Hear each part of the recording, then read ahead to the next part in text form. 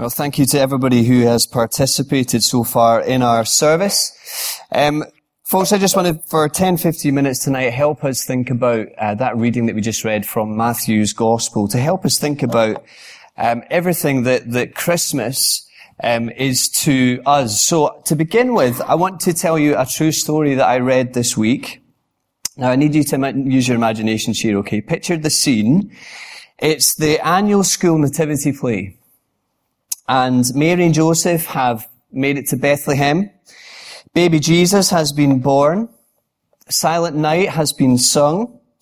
The shepherds, well, they have been and they've gone. And it's the wise men who are up next. And wise man number one, he declares boldly, he says, "Baby Jesus, I have come to bring you some gold." Wise man number two pipes up, "Baby Jesus, I have come to give you some myrrh." And all eyes in the room go to wise man number three. And he pauses nervously. And it's every parent's nativity nightmare as you look on your child and it dawns on you that they've forgotten their line. But this little boy, he can remember something of his line, and so he thinks, I'll just give it a go. And he declares sheepishly yet boldly in front of the whole crowd. He says, "Baby Jesus, I think Frank sent this."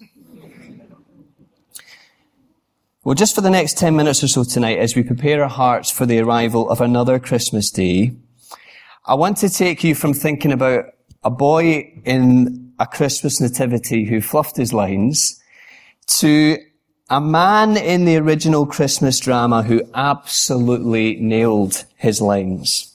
Let me take you back just to those verses we read just a few moments ago from Matthew. You see, Matthew, the gospel writer, as he tells his readers the Christmas story, he focuses in on this man called Joseph. This man called Joseph, the young village carpenter who we learn has pledged his heart to marry his bride-to-be sweetheart. And so here we have a very young couple with their whole lives ahead of them, and who I'm sure have, like any young couple, who have dreams and they have aspirations for their married life together. But the thing is, life as they know it is about to change forever. You see, we pick up Joseph's story at verse 18, and here's the scene in front of him. And to his shock, Mary's pregnant, and he's not the father. That's absolutely crushing news for our Joe. Just imagine the shattered dreams, the mental anguish, and the emotional turmoil that he would have gone through as he processes that one in his mind. Now, the obvious path ahead of him is to just call the marriage off and to save his own reputation, his own standing, by exposing Mary to public disgrace. But Matthew tells us that, and I'm assuming purely because of the kind of man that Joseph is, that Joseph chose not to go down that route, but instead he decided to call off the marriage behind the scenes. You see, that's the scene in front of Joseph. And then all of a sudden, out of nowhere, verse 20, there's a choice before him. The angel brings him a message from God, and it's a quite simple message, really. Do you see how there's two instructions followed by two explanations? Do you see it? Two instructions followed by two explanations. The two instructions, firstly, Joseph, be the husband that Mary needs you to be to her. And secondly, Joseph, be the father that the boy needs you to be to him. And the two explanations, well, they're both indicated there by the word because. In other words, here's why, Joseph. Here's why you should do these things. Firstly, because verse 20, the life in Mary's womb, the boy in her belly, this is God's doing, not man's. You see, Joseph, God is graciously and wonderfully doing something well beyond your human capacity to fathom, and he's doing it gloriously in this moment. And secondly, verse 21, because in the sending of this child, God is fulfilling his merciful and powerful promise to send a Savior who will do what? Save his people from their sins, and in so doing deliver his people from slavery, and in so doing rescue his people from their greatest and their deadliest enemy, death itself. That's the child in Mary's womb. That is the Saviour of the world. And Matthew, do you see, he adds his own comment to help his readers join the dots, to see that this child is not some kind of bolt from the blue. This child is not an idea that's come from left field. That this child is the fulfillment of everything that God said he would do centuries before when he promised to act to rescue his people. Because God said that he himself would come mightily to save his people. He was going to be mighty God to them. And God said that he himself would come gloriously to dwell with his people. That he was going to be God with them. And so both of these mind-blowing truths so wonderfully converge in this baby. Truly, Bethlehem, the hopes and the fears of all the years are met in thee tonight. And Joseph's role, do you see it? Well, he's to call the child Jesus. You see, that's his one line. That's his one line in the original Christmas drama. His name is Jesus. That's his line. His name is Jesus. But if he's to deliver that line, he's got to be in it with more than just his lips. He's got to deliver that line from his heart. And remember, he's still in that place of raw pain and real questions. There's a big choice facing Joseph. And the choice is this: will he stand and will he embrace the message from God?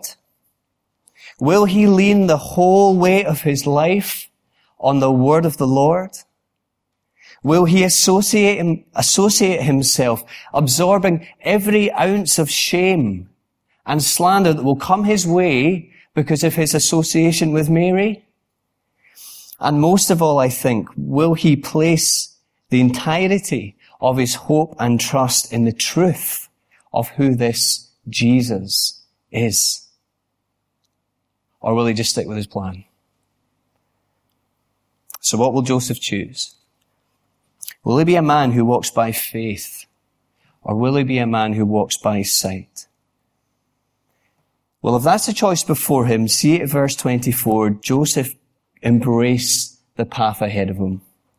What does Matthew tell us that Joseph does? He did what the angel of the Lord commanded him. In other words, he fulfilled this down to a T, didn't he? He did it.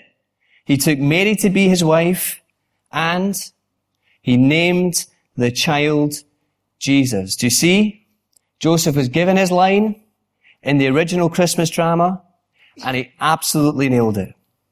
He chose to take God at his word. He chose to stake it all on the identity of this child. Now, we can so easily get a bit sentimental at this point in the story, like this was some kind of first century Love Actually, that like it ended happily ever after. But let's be under no illusions here that the reality of life from this moment on would have been anything but rainbows and smiley unicorns for this young couple. Anything but. I mean, Nazareth, that is not a big place. And people being people, a big bit of juicy news like that, in a town like this, well, that news is going to get round pretty quickly. And I'm certain that this family, this young family, would have had to endure years of looks and of questions and of sneers and of mocking. But as for them in their house, they're going to serve the Lord. And right there is the life of faith, isn't it? Right there is the life of faith. Trusting in and standing on, walking with, and basing your life upon the Word of God. Staking it all on the promises of God and having absolute certainty about and placing your entire confidence in who this Jesus truly is, no matter what it costs us.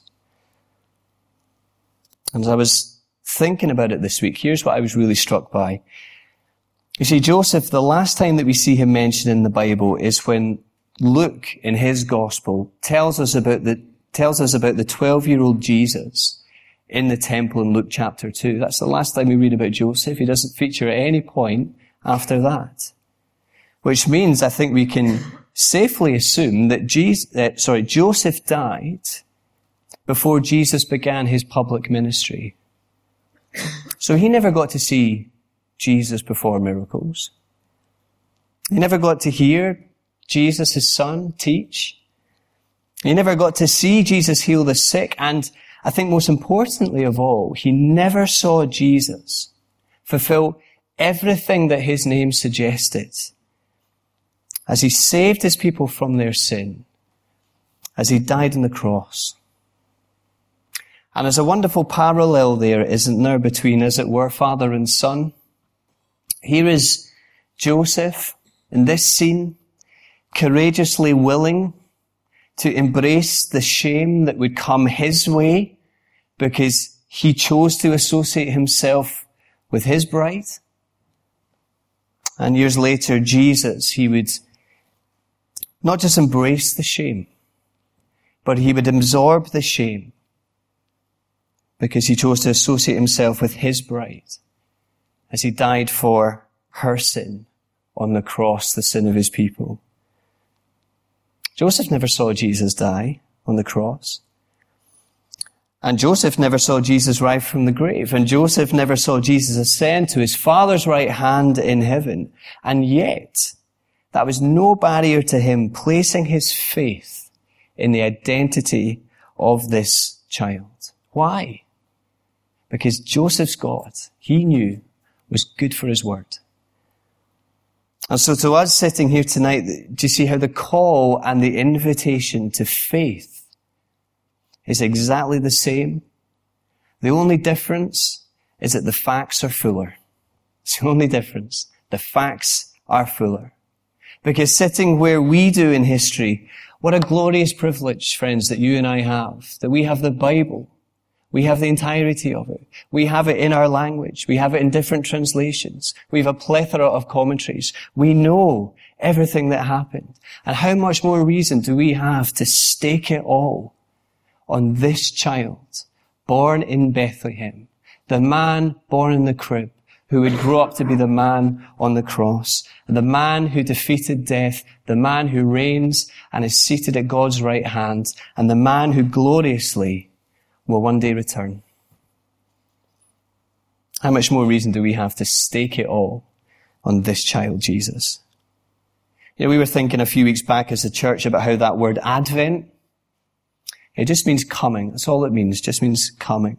That's what we're doing, isn't it? As we open the doors of our little Advent calendars, we're counting down the days to the first coming of Jesus.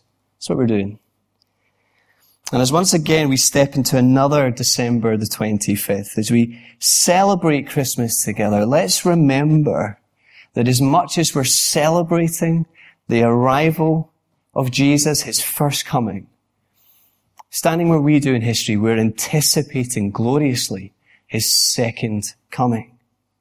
When this Jesus won't come as humble baby Jesus, he'll come as victorious King Jesus. And all wrongs will be put to right with the reign of this King. Every tear will be wiped away, and sin and death will be banished forever. And here it is, God's glorious rescue plan. Here it is, the gospel kicking off right here in Bethlehem. Isn't it glorious? Here it is. And as we close, we started by thinking about that boy in the Christmas nativity scene. Do you remember him? He got his lines wrong. I hope he's not listening. This hasn't done damage to his confidence. There he is. He's fluffing his lines. And we thought about Joseph, the man in the original Christmas drama who absolutely by faith, because of his faith, he nailed his line. Well, let me just read you another line that we get at the end of the Bible story. We read this line, and it's the final line from the risen and reigning Jesus. And it's a word to his waiting people, his hurting people, his anticipating people. And it's simply this: yes, or behold, get your heads around this, know it, that I am coming soon. I am coming soon. And so we sing, don't we, at Christmas time? Born thy people to deliver, born a child and yet a king, born to reign in us forever. Now thy gracious kingdom bring. By thine own eternal spirit, rule in all our hearts alone. By thine all-sufficient merit, raise us to thy glorious throne. Friends, just before we move on in our service, why don't we just pause for a second and maybe just reflect on everything that we've thought about this evening, and then I'll close and I'll lead us in prayer.